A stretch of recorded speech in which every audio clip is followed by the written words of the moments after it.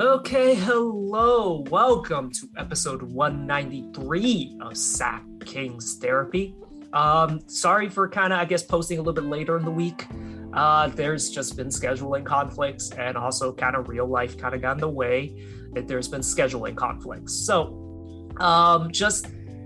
sorry for not posting, midweek just to bring you some more content. But, again, the stars did not align, the times did not align, the content didn't really align either. So we just felt it was better to just come at you later in the week. And we're going to switch it up a little bit this time around. We don't have a draft. We don't have any draft people to go through. Instead, this week, I decided to just focus more on the Kings and specifically more on a King. He's been basically a fan favorite since he's been here because of his tenaciousness, his defense, his demeanor. There's not really anything bad you can say about him, and that's Davion Mitchell. Now, he was a controversial pick at the time, but we quickly actually fell in love with Davion Mitchell. And, let's talk about him. And, he did kind of a bit of a media tour, if you will. He was on Deuce and Mo. And also he released his Trust Your Work. Well, he released the first episode a few weeks back, but he just released episode 2. So, he's kind of been within the Kings' circle, I feel. So that's going to be the main topic for today. It's going to be about Davion Mitchell. And of course, always with me, sorry for making you wait as long as you have to introduce yourself. It is Fall. Hello. Yes. So Davion Mitchell. Full disclaimer, I was not a fan when he was picked. I wanted a wing. I wanted a guy that was 6'5" and above because, this issue still has not really been addressed. The Kings need wings. I just thought the draft would be the perfect place to, address that. And when Moses Moody actually fell to 9, I was like, that's the guy. It's either going to be him or James Bouknight. We need a wing. We need a wing, and we need a wing. And then it said Davion Mitchell. And I love Davion and all the way up to the draft. He was, a tenacious defender, a pain in the ass, a good creator, a guy that can make shots, has the potential to be a really good passer, an incredible defender. But there was just one problem. And because I watch wrestling, there's always going to be an inner Vince McMahon in me because I just said he's too damn small. And that has not changed. He is still very, very small, but he's been great. He is a lockdown defender and a guy that works hard as hell and has a lot of potential to grow despite his age. So I, like the rest of King's Twitter, has fallen in love with this kid. And yeah, would I do it? Would I change things looking back? Maybe not, actually. It's gotten to that point for me. Yeah, maybe not. I mean, like we said recently, there's just an abundance of wings that we could get during the off season, whether or not it's from the draft or, from sign-in trades or whatnot. But yeah, from the draft until now, I didn't expect to like this guy even more, especially after listening to him on Deuce and Mo and watching his Trust Your Work documentary. I'm liking this guy or respect them even more and more the day on. I don't even know what to say about him. Yeah, again, the character of the kid, and at least he doesn't say much usually, actually. So there's nothing to hate him for. And you listen to his profile, what his coaches say about him. He kind of fits the mold of a Sacramento player in a way, kind of like a quiet guy who doesn't really love the big cities, kind of just sticks to basketball, is a gym rat. Sacramento, let's be honest, not a glamour city by any means. It's a small market team. And honestly, if you come here, you better focus on basketball because there isn't all that much to do out here, as a lot of people have said, and they're not wrong. So you come here, you're coming here to play basketball. You ain't going out to nightclubs. You ain't going out to party. That's just how it is. And it just seems like a great fit for if the more you look into it, if you will, him on the Kings. Mm-hmm. Oh yeah, for sure. Okay, let's talk about his appearance on Deuce and Mo first. I won't go through like play by play about what the entire interview is about, but I just thought like there were some very interesting things during the interview. Deuce and Mo are great. Like they're probably the best like Sacramento podcast like in the area, and like they cover the league nationally, and also like other sports like football if you're a 49er person. Mm-hmm. Like they're great, and they're because of like them working for the Kings. Like I think Deuce does radio and Morgan does NBC. Like they have connections to players, and like they keep it really professional, but also like they're really in tune with the Kings community. And yeah, they're a great listen. So if you don't listen to Deuce and Mo, do listen to Deuce and Mo, and of course still listen to us as well if you're listening for some reason. If you're listening to us and somehow don't know about Deuce and Mo, like go check out Deuce and Mo. But one of the big takeaways I have from Davion, and we'll get into a little bit more during like his Trust Your Work documentary. Davion works twice a day, once in the morning and once at night. And, he lifts in the morning, and then at night he just does a ton of shooting. And, he is, again, like he is a guy that doesn't get distracted by the other stuff that, a lot of young NBA players do, partying, going to clubs and stuff. No, he's all about basketball. And yeah, it's again, perfect fit for this kind of city. Yeah. I mean, him working out every day, I'm surprised that he doesn't even get that much rest. And when he does get some rest, I mean, he's just thinking about more basketball too. So man, this guy, I don't know. He's like the pure definition of a gym rat. Yeah, and like when he's not, working out, like he'll be doing some like other stuff, like going out to eat and stuff like that. But in between, he's watching film all the damn time. But like he does not step away from basketball. And like not to say I'm a gym rat by any means, but like I used to go to the gym a lot and try and get shots up. And that shit puts a strain on your body because I have suffered a shoulder injury because of it. And yeah, so like, all the credit in the world to him for staying healthy and just working as hard as he is. It's not easy. Mm-hmm. Yeah, I want to imagine that he doesn't work out too hard in terms of, lifting weights because you don't want to get, any injuries. But, just working out and also shooting on the same day, I mean, to a normal person, it doesn't feel right from my personal experience. And like James Ham had talked about it, like people behind the scenes have basically said like they need to actually like lock him outside of the gym. I know it's a very like cheesy thing to say, oh, like this guy just works so hard, but like he legitimately works too damn hard. Like he used to do, I think, some of his shootings, his workouts during game days. And I remember like in the California Classic, like it was the first game, I think he cramped up. It was one either the first or the second game. He ended up cramping up because the morning before he was working out. And yeah, it caused cramps. And ever since then, you just keep hearing stories of like, this guy just works too damn hard. And there's, you want a guy to work too hard than the guy that doesn't work at all. So I get it. But at the same time, like James Ham has mentioned it, he needs to chill a little bit. Yeah, but a guy who loves the sport and wants to win because he has that winning mentality. I mean, it doesn't hurt too much, I feel.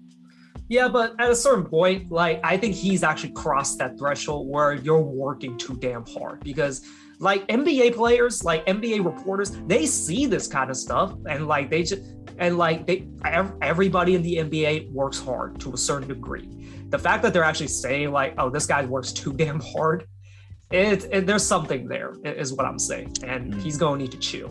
Mm-hmm. I see. But again, you want a guy to be working too hard than to not be working at all. So, it's a good problem to have, as I guess is what I'm trying to say. On the episode, on the interview, he also showed a great amount of like self-awareness in terms of his defense.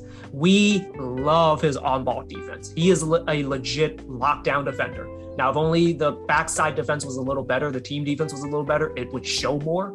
But he is definitely a lockdown defender, and his on-ball defense like is top notch. However, I predicted it was going to be a problem.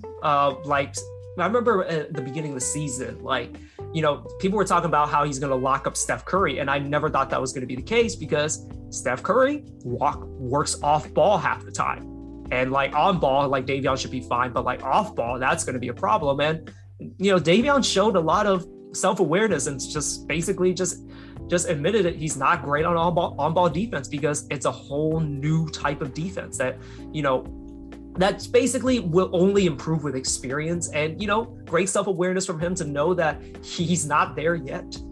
Mm-hmm. Yeah, with his work ethic, I'm pretty sure he's going to develop some sort of, good off-ball defense. I mean, he explains during his interview with Deuce Mo that, yeah, he cannot guard Steph well when he does off-ball offense. So, I mean, coming with experience, he's definitely gonna, improve on that. And I mean, he's probably gonna guard most people, I want to say, on the ball, in terms of, guys that do on-ball offense, I guess. Yeah, I mean, like, that's why I want him to start. Just so, like, granted, I don't think it's a great solution, but like put like De'Aaron on the off-ball guy, just because like at least you would assume De'Aaron's off-ball defense is a little better just because of the experience factor. But like Davion's strength is on ball, and him just clamping down on the guy handling the ball, like that has an effect. And I like, we'll see what happens during like after the draft and the off season, but like there is a universe where I think them two starting together would be a great backcourt. Yeah, I could see that. We'll just have to see. We'll just have to see. Well, right now we just don't know. Like, are we going to use the draft pick? Are we not? Like, there's a lot of smoke screens going on. Is Jaden Ivey going to slide into number 2, and then one of Paolo and Chet might slip to us, maybe? Or do the Kings trade up? Or do the Kings trade down? Or just straight up trade it for a player? Like, there's just so many possibilities, and right now it's just silly to kind of try and predict. But again, I really want to see this backcourt starting. I don't think they started during the season. They might have, but like I don't remember seeing it. Yeah, they might have, but maybe during the season we'll see some experimental lineups. Hopefully, not too much, like to a point where how we had with Luke, just switching up lineups almost every other night. But I'm pretty sure we'll see some sort of permanent lineup when the season comes. So Davion also mentioned that he's already talked to Mike Brown on the phone. I believe he said he called him like right after he got hired, and that he's excited to learn from Mike Brown. Yeah, that's pretty exciting. It's just a little too bad that Mike Brown has other duties in terms of winning the championship with the Warriors. So hopefully when are they gonna win it? We'll talk about it when we talk about the Warriors versus Celtics. But I guess when the finals do end, pretty excited to see what Mike Brown comes to bring on the table for this team, because it'd be pretty interesting since he has that defensive mindset for us. Interesting tidbit about Mike Brown. This is, I guess, a little bit off topic, but Sean Cunningham basically covers the Warriors right now since the Kings season is over. And he had a chance to talk to a few NBA people down in Golden State, and also just like the national media, just because, it's the finals, like everybody is covering the finals right now. So he got a chance to talk to a lot of people, and a lot of the NBA people, the national people, like the Mike Brown hire. Okay. Take that for what you will. It's probably a good sign that the Kings seem to have made the right move. Mm-hmm. Out of all the coaches that we could have potentially gone, or is it just? It's just that they thought Mike Brown was a good hire. Okay. I mean that's good. Thumbs up, right? Yeah. So we'll see. It might not mean anything. It might mean something. Who knows? But the rest of the league approves. Take that for what you will. Mm-hmm. Jalen Brunson. So Davion mentioned that the hardest people for him to guard are Jalen Brunson and Donovan Mitchell, and also Jordan Poole as well. Basically, he hates guarding guys that are quote unquote skinny, like guys that can kind of slip by you. And Donovan and Jalen aren't like skinny dudes per se. They're like built like trucks, like for their size. but like they're very tricky in the way they score. Like especially a guy like Jalen Brunson, who loves to use footwork and spins and stuff like that. But yeah, that's one kind of on-ball assignment that Davion says he doesn't love guarding, is just those skinny dudes, those tricky dudes. And yeah, basically shorter dudes in a way. Which is kind of weird. Yeah, but he loves the challenge, like he said in the interview. Like he loves the challenge. He likes guarding whoever he guards, and I'm pretty sure eventually he'll, with all the film he watches, Jesus, I mean, he's probably gonna get some sort of information from the film to understand how to guard these guys. Just speaking from personal experience, like I'm not a very tall dude, about 5'2" on a good day. Yes, very short. I hate guarding other short dudes. You know why? Because they usually can handle the ball and are quick as shit. It is not easy. It's not easy to guard. It's actually more fun to guard a guy that's a teeny bit taller, but can't do anything. But yeah, so I can feel Davion's pain on that. Like I have, just because of the size difference, in pickup basketball, you guard the dude who's your size. And guys my size usually can handle the ball really well, can shoot, and can dribble. It is a fucking nightmare to guard those little dudes. And that's what I assume like guys like Jalen Brunson and Donovan kind of are. And of course, like a Jordan Poole, who has a crazy quick first step and also can shoot. So again, Davion, I feel your pain on those guys. Apparently this was an interesting tidbit that I got. So when talking about Sabonis, Davion basically mentioned that he loves playing with Sabonis because basically he gets the offense to move in a way, and like there's a lot more flow and a lot less 5-out offense. Now we had complained the entire season that we hated the Kings offense sometimes because it's 5 guys, or it's like 4 guys standing around. Maybe like one guy comes to screen for one guy who's handling the ball, and the ball never moves around. And that is the 5-out offense. That is how it was designed, and it drove us crazy at points. But when Sabonis came, you now had a guy in the high post that essentially has the offense run through him, and there's movement. It's beautiful, and it's apparently what Davion likes to play with. No surprise there. And yeah, I just thought it was an interesting tidbit that Davion was not a fan of the 5-out offense, and he really liked it when Sabonis came to this team. I mean, come on. That first half of the season before Sabonis came was god-awful offense in many, many, many ways. Just having one guy just create something out of all the potential guys that we could have created off of, I mean, it wasn't beautiful at all. Like, if we're going to run the 5-out offense again, we'll get to them more into detail later, but like, I'm just looking at what the Boston's doing. Like, they're still running 5-out offense for the most part, but they have certain guys in certain positions, like, be able to make plays. And of course, they do have better players. Let's not discount that. But like, because like their offense was actually very similar to ours for quite some time, and they've been able to kind of break out of that. And I'll probably make more observations on the next Warriors and Celtics game, but like there is a way to make 5-out offense work. The Kings just were not able to do it, unfortunately. And getting Sabonis was such a godsend. And another full disclosure, was not a fan of the Sabonis trade at first. But that first game against Timberwolves, a euphoric experience, and I did a complete 180 after that.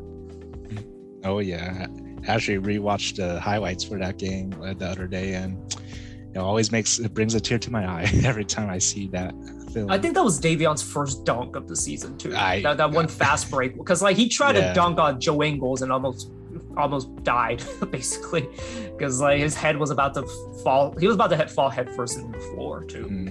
But that was the only other dunk attempt that I could think of. Yeah, I'm pretty sure it was it's the biggest one too. That fourth quarter run was one of the most beautiful in this whole season.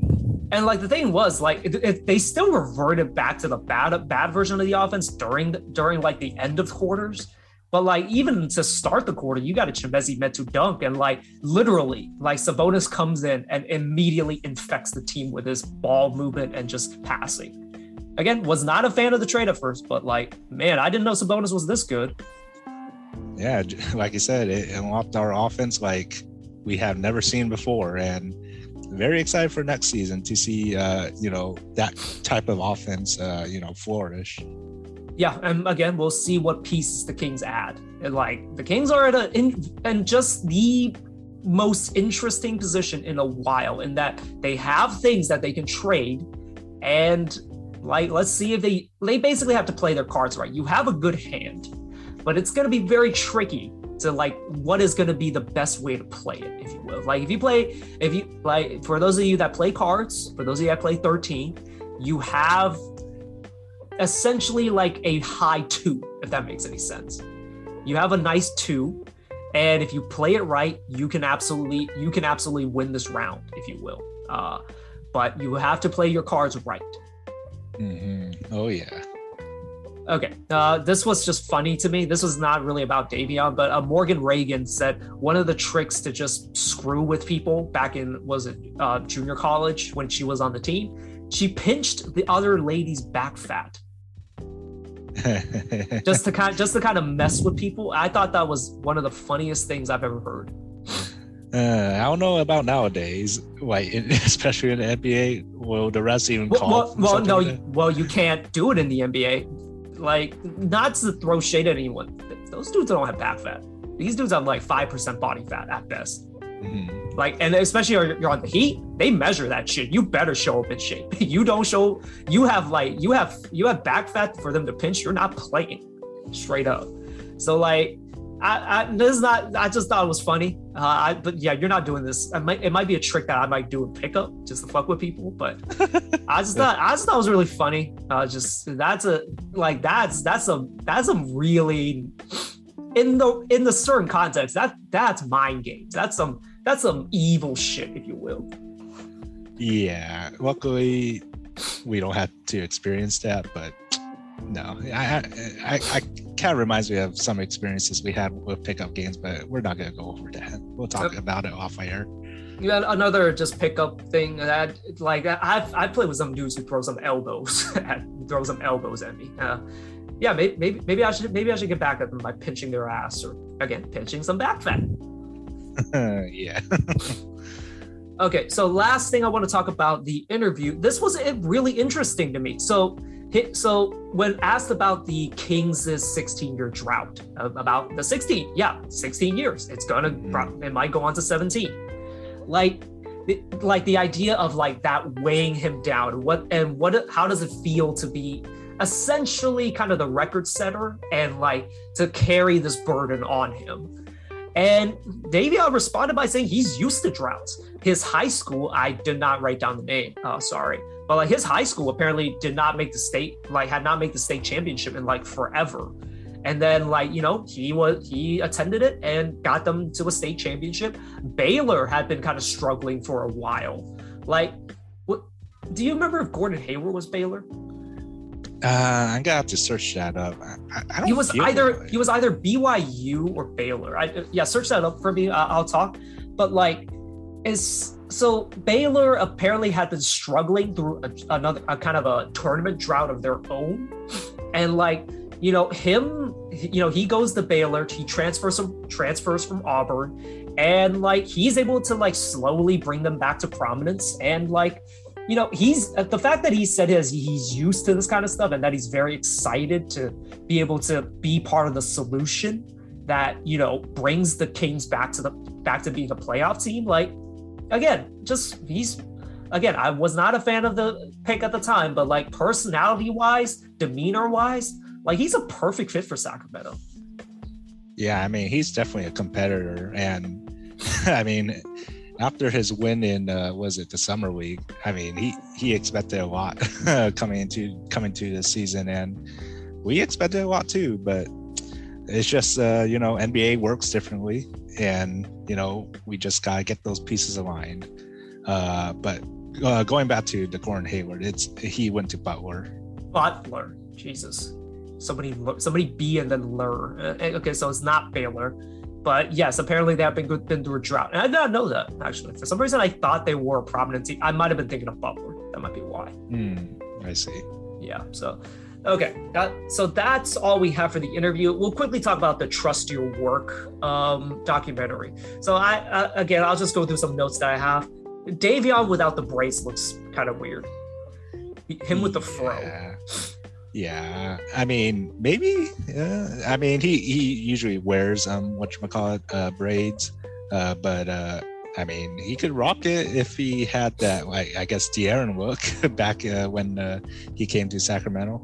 He's gonna need to trim that thing a little bit. That thing looked kind of messy. And, like, I've only seen it once. Like, I remember there was a what's it called? Like, it was right before the season. It was like a practice, and like he had that hair, and that was like the only time I remember like seeing him with just basically a fro. So I thought that was interesting. I was so surprised it was him, because like I was just looking at him, I was like, that is his face, but that's not his hair, and it just looked weird to me. Yeah, I actually thought it was like one of his friends, or maybe his agent, but no, it's him. Yeah, definitely it was him. It was also weird to see him talking a lot of trash, if you will, just like constantly talking, because like, for the most part in the media, he's very quiet. Mm-hmm. Like Sean Cunningham even mentioned it, like, in what is a eerie interview now, but like he interviewed Tyrese and Davion right before Tyrese got traded. And like, apparently, like, Davion was like really talkative during that interview. And apparently Sean had said like, that was like the first time he really heard Davion really talk, if you will, because before that he would be, on the press conference, and he would just basically give very simple answers, very vanilla answers. You didn't get to see much of his personality, but yeah, so watching this documentary, you see a little bit of kind of, I guess, the more fun side of Davion, if you will, the more competitive side. Yeah, and that's what he's trying to aim for with this documentary, where he kind of shows the outside of work, part of him, because I mean, for all we know, we knew him more of a gym rat, but he went to show his that he does this or that. He goes out to eat, he hangs out with his friends, keeps his friends close, and I mean, him seeing that, yeah, I was kind of shocked that he taught more than 10 words in a sentence. Yeah, just kind of a little bit of a change. Like, I always expect him to have a sort of personality, but like, again, we just never saw it really. Like he doesn't show much emotion on the court. He doesn't really show much, again, in the press conference. So like, we have nothing to go off of, but again, it's kind of showing the more human side of him. Mm-hmm. We mentioned this earlier. He studies a lot of film. He watches a lot of his workouts to kind of like, get to like basically just analyze the film and like see what he's doing right, see what he's doing wrong. And, like it's encouraging to watch that. A guy that, studies the game, studies like his own game so well. Like that's kind of how he becomes so aware of his flaws and what he needs to work on. And like I don't want to say the sky's the limit for him, but like he's gonna be like a terrific player in the years to come. Oh yeah, it's crazy how much film he watches. I mean, after workouts, he's watching film. At night, like I remember it was like they were saying that it was like 2 a.m. He's watching film, and then literally the next morning he's already up watching film. Like I never did that for my classes in college. Like I'm going to sleep. Yeah, but it's something that he enjoys. And this is his, whole career, and he loves this career. He's all about basketball. I mean, I don't know about, for our careers when it came to, college in that way, but this, I mean, he loves this sport so much that he would watch his own workouts to, improve on himself. I mean, even like where he was watching film, that looks like, a dorm room, if you will, like a little ass table, like a little table, just like watching film. It looks like he was straight up studying for like an exam. Like that's what it looked like. Mm-hmm. Like he is about that life. Now I was never about that life, so I can't really relate, but it's incredible to see the dedication he has to his craft.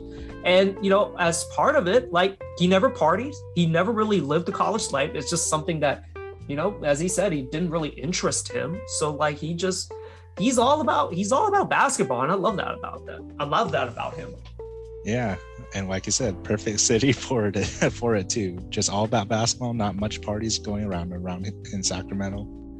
Okay, so another kind of interesting tidbit, like apparently like he had a really disappointing season at Auburn. I'll be honest, did not really research that part. Like I only really researched his like last season at Baylor before he came to the NBA. Like apparently he had a very disappointing season at Auburn, and apparently he decided to transfer afterwards because I think I've read somewhere like that it was part of it was like no one will open the gym for him like really early in the morning, and apparently Baylor was one of the places that actually opened the gym early, so that's why one of the reasons why I picked Auburn. But according to him, like no other college really wanted him, and Baylor just decided to swoop in. They had a need for him, and like they were going to let him play his game, and ultimately he decided to go to Baylor, and the rest is history.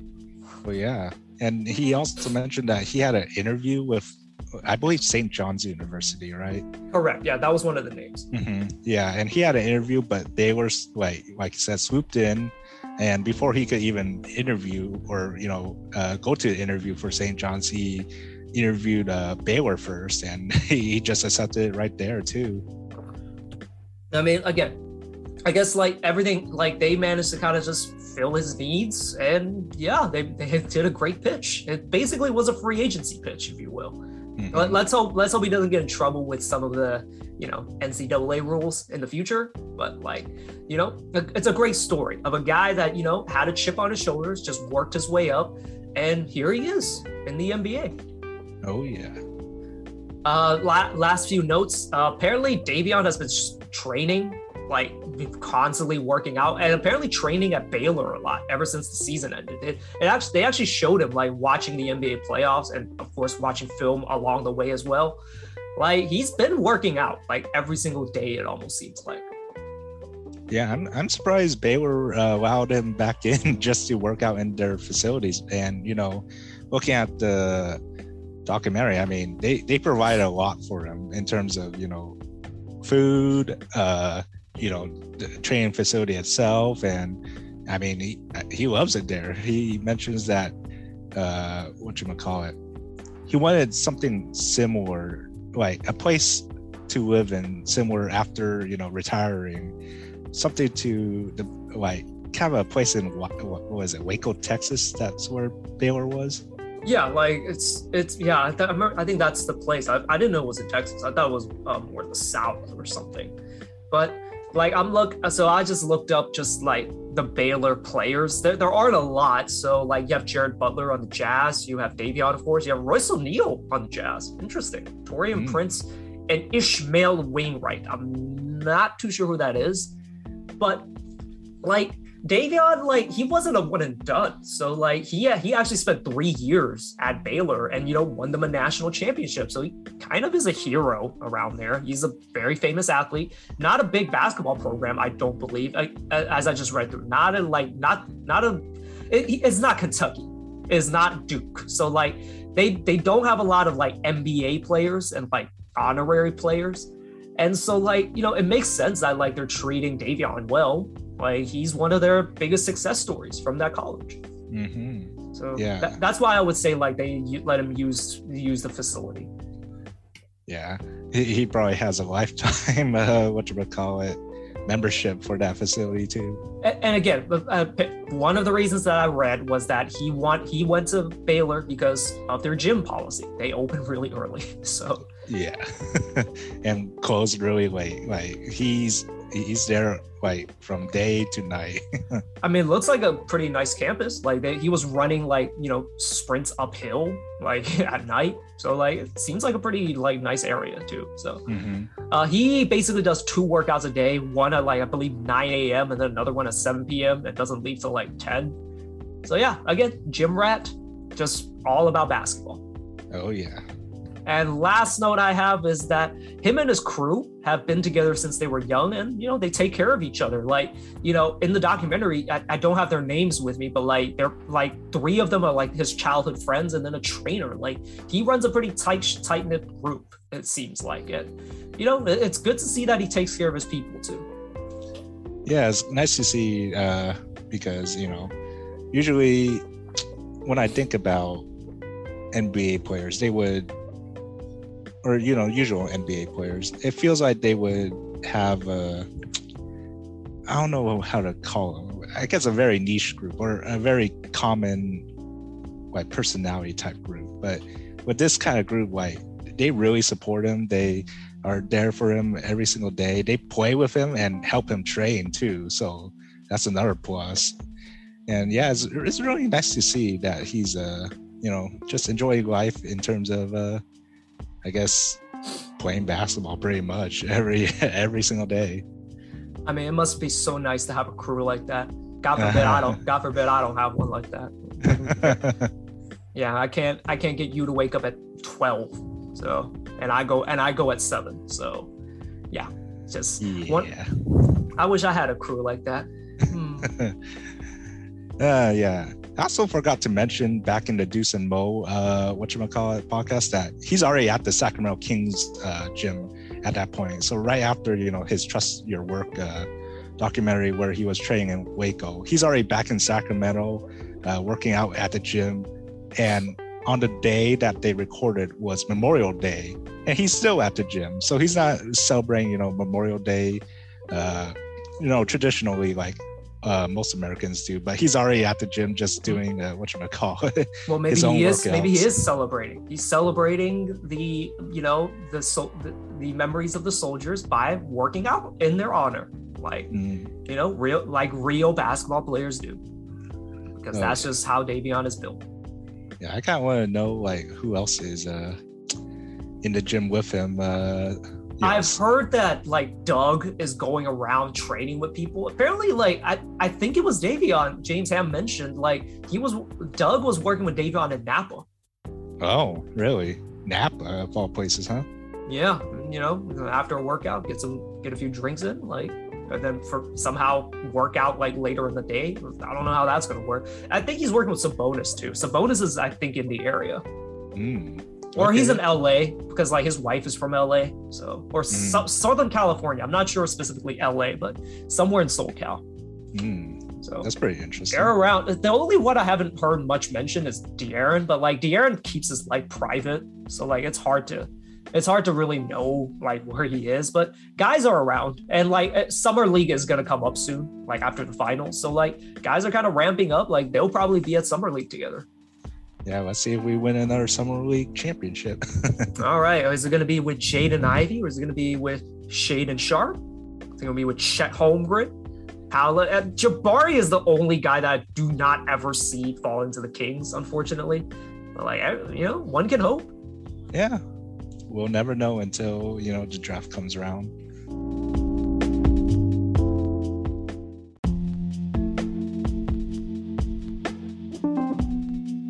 Okay. All right. So let's move on to our, I guess, second topic, since we talked mostly about Davion. It's the Warriors versus the Celtics. Yeah, so we both predicted the Warriors to win. I said 5 games, you said 6 games. The Warriors end up getting absolutely destroyed in the fourth quarter by the Celtics because the Celtics forgot how to miss. I don't have the stat in front of me. Let me just pull it up real quick. Should have had this up. Why didn't I have this up? Why did you remind me to have this up? Yeah, I don't know. It's your fault. I don't know, but let me see. 1, 2, 3, 4, 5, 6, 7, 8, 9. They made 9. No, they made 8 threes in the fourth. There was one that was a 2, ended up being a 2, foot on the line. But yes, they forgot how to miss in the fourth, and the Warriors couldn't buy a bucket. And so, yeah, now the series is 0 for 1 with the Celtics leading 1-0. Does that change your prediction at all? Are you gonna change your prediction to the Celtics winning this series? No, I still think Warriors in 6. So ultimately, I guess I should ask you this question first, but should the Warriors be concerned at all, like with just how game 1 went? I mean, I remember thinking that I would be concerned with the Mavericks game in some ways, but with the Warriors mentality and all that, I feel like they could just brush this off and say that it's just one game. just keep on playing how we're playing and move on from it, because the Warriors has that finals experience, and I believe with that experience and with the players that they have now, they will win it in 6. Yeah, I'm on the same boat. Like, there's no, I don't want to say there's no scenario. I can actually see the Celtics doing this again. I don't see it being likely that they shoot 51% from 3 again. 21 of 41 from 3. Like, Derek White hitting 5. Like, Al Horford, cannot physically miss from 3 all of a sudden. 6 for 8 from 3, 9 for 12. Like, Jesus Christ. And then you have Peyton Pritchard contributing. Marcus Smart 4 for 7. Like, I don't believe that is sustainable. Mm-hmm. And the Warriors, their game plan during the Mavericks game or the Mavericks series was, we're gonna double team Luka, and we're gonna make Dorian Finney-Smith, we're gonna make Reggie Bullock, we're gonna make Maxi Kleber beat us. And it worked. They couldn't do shit. During that series because they couldn't hit enough threes, basically, during that series to win it. But the Celtics might be a bit of a different animal because it's not just one guy that can hurt you. They have 2 elite shot creators in Jaylen Brown and Jason Tatum. Now, Jason Tatum and Jaylen Brown did not have good games. Jaylen Brown had a decent game by the end because he had a crazy fourth quarter run. I think he could score 10 or 12 points in the fourth. But before that, he was 6 of 19. He was not playing well at all. So the Celtics game plan, or the Warriors game plan, if it is just to make Jason Tatum and Jaylen Brown work for it, that worked because they did not have great games. But they are leaving these guys open for 3. Yeah, I remember in the first half, I thought, man, Jason Tatum's not getting any love from the refs or even, hitting any shots. And I thought that's the deal breaker. But they really had that supporting cast out there hitting those threes and hitting those key shots that the Warriors didn't really need to defend against. But, I mean, sadly, they were hitting them shots like fire. So, yeah, I really thought the Warriors would have came back in the second half, but... Well, the thing is, they led for much of the game.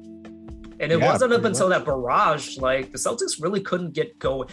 However, I will say, they kept it close. These are some tough sons of bitches that are on the Celtics. They just came through, sweeping the Kevin Durant Nets. They managed to outlast the physicality of Giannis, and they managed to outlast the physicality of Jimmy Butler. This is a team that's been through the ringer. Now, of course, those are some grueling series that they came through. Do they just break apart now? At some point something's got to give. But they've been through shit, and this ain't nothing new to them. You can look at it that way. But if I were just a betting man, I would think that the Warriors come back strong next game because for the most part they had a really good game for the most part. Nothing truly out of the ordinary. Steph went crazy in the first quarter, but really couldn't get it going for the rest of the game. And Draymond had one of his worst shooting games, missed so many layups.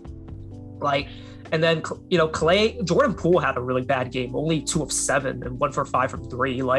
And also I would say if they could somehow cut down on the turnovers, that'd be great. 14 turnovers, but if they could just cut that down to say 8, they're in good shape. But they're a turnover prone team.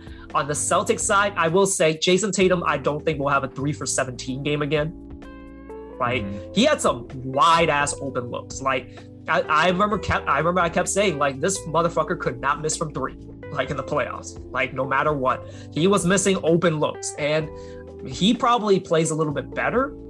But I don't see Al Horford going 6 for 8 from 3.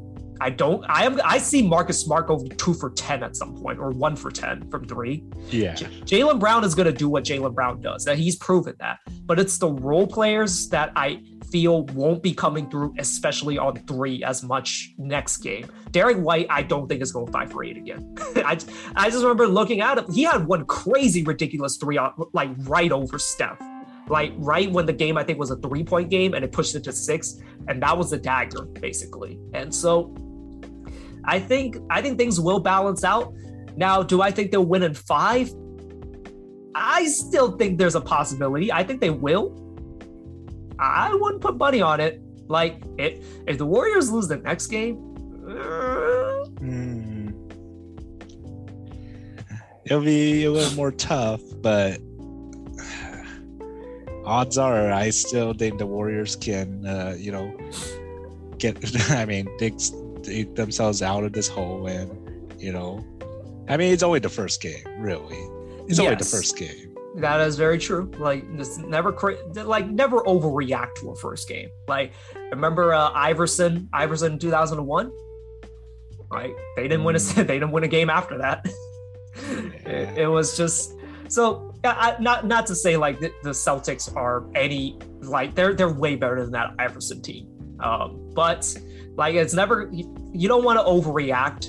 But like there is a universe where I do see like the Warriors dropping the next game, and that might be where like the cracks start to show. But I'll say this, like maybe one of the greatest scenarios. We always talk about the Warriors blowing that 3-1 lead. And like I was hoping for 2019 to be where, the narrative of the 3-1 coming full circle, where they went down 3-1, and had Klay Thompson not gotten hurt, had KD not gotten hurt, they might have come back. Just saying. Yeah. So maybe the Warriors go down 3-1. Maybe it's time for it to, come full circle, possibly, for them to win it in Game 7. That would be kind of my dream scenario. Yeah, and another dream scenario is Steph Curry finally winning Finals MVP. He should have won in 2015. Like I almost don't count that one. Honestly, I just almost almost blocked it out of my mind and just say, oh no, he won in 2013. Totally, or 2015. 2015, yeah, yeah. Someday, I still feel like he still has years in him to win that. And, with this Warriors team, they're definitely going to come back multiple more times before he retires. Yeah. And but I will say, like, just for, I guess, to be objective and to be, quite frank, the Warriors should not win this series because they should have traded Kuminga for Harrison Barnes. They should have, because they needed vets. Like it. In the NBA, you are not supposed to be able to play young guys. Granted, they didn't play the young guys this game. They only played pool. You're not supposed to be able to play young guys and be able to win. They're doing both. And maybe at some point, maybe it's now, it's finally going to come back to bite them. Again, if you wanted to win a championship, like you might have kicked the tires on a Bradley Beal trade. You might have kicked the tires again on a Harrison Barnes trade, instead of rolling with a bunch of young guys and a young guy that's not playing for you. So by the will of the basketball gods, maybe this is just how it's going to be. You have a bunch of young guys as opposed to a bunch of established veterans. Like, that's how you're supposed to be able to win championships. You needed vets in their primes. Like, again, a Harrison Barnes who is 29, I think turning 30 soon. Or I think he just turned 30. I don't remember, but my point is you're not supposed to be able to with young guys on your roster who are playing rotational minutes, and maybe this is where it starts to haunt the Warriors. Hey, who knows? They could be the first team to break that barrier to both develop and win at the same time. But as we have said, like this, we still believe in the Warriors, and we believe they will come back strong next game, and then it might be a series.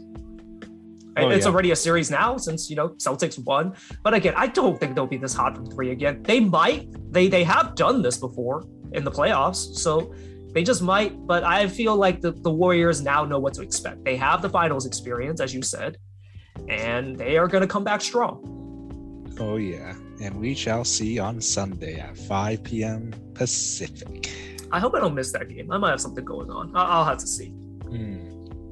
Yeah, I mean, I kind of missed this game. Like, I only watched parts of the first half and that fourth quarter. So you call yourself a Warriors fan? Well, this isn't a Warriors podcast. Yeah, Mr. Pool Party, Mr. Go to Warriors game. Afford to be able to go to Warriors games. I only went to one. That's a lot of money. I couldn't go to one. You think I don't want to go?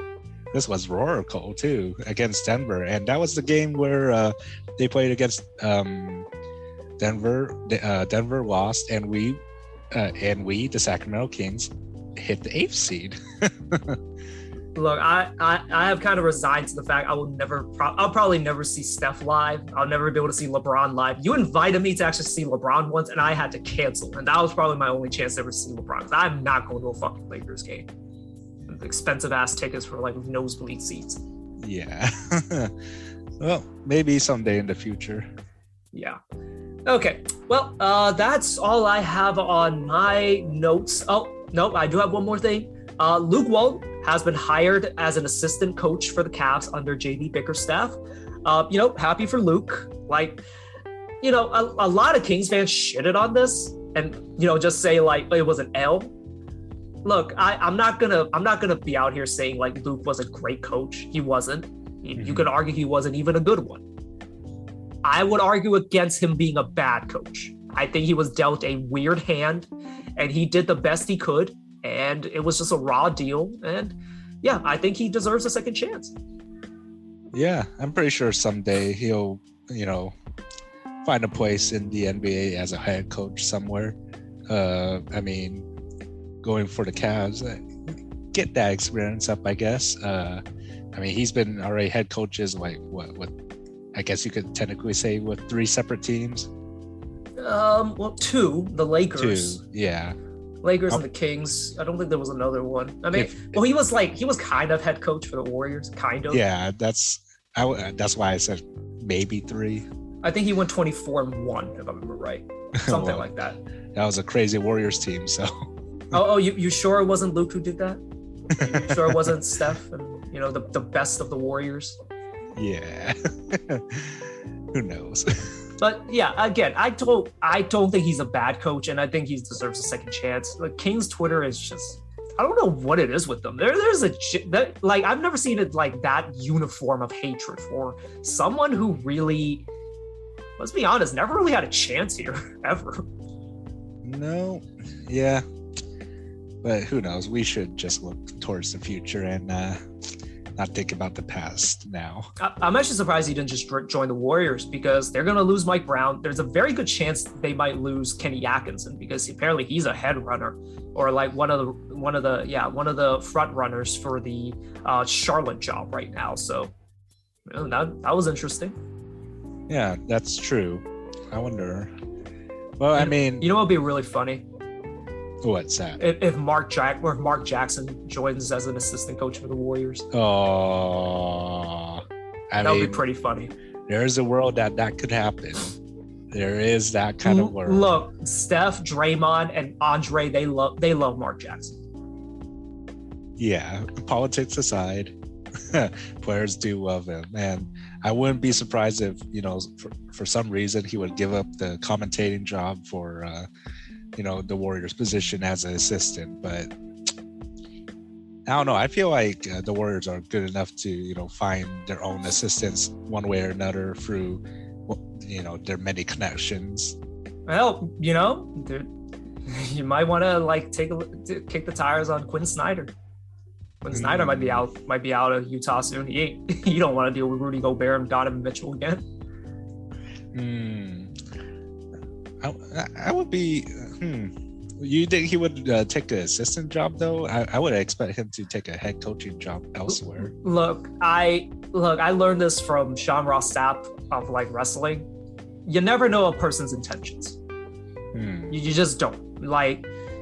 Quinn's been through a lot in the past few years. Maybe he just I need a break, but I still want to be around basketball. Hell, maybe he just wants a break. Maybe he just will take the year off.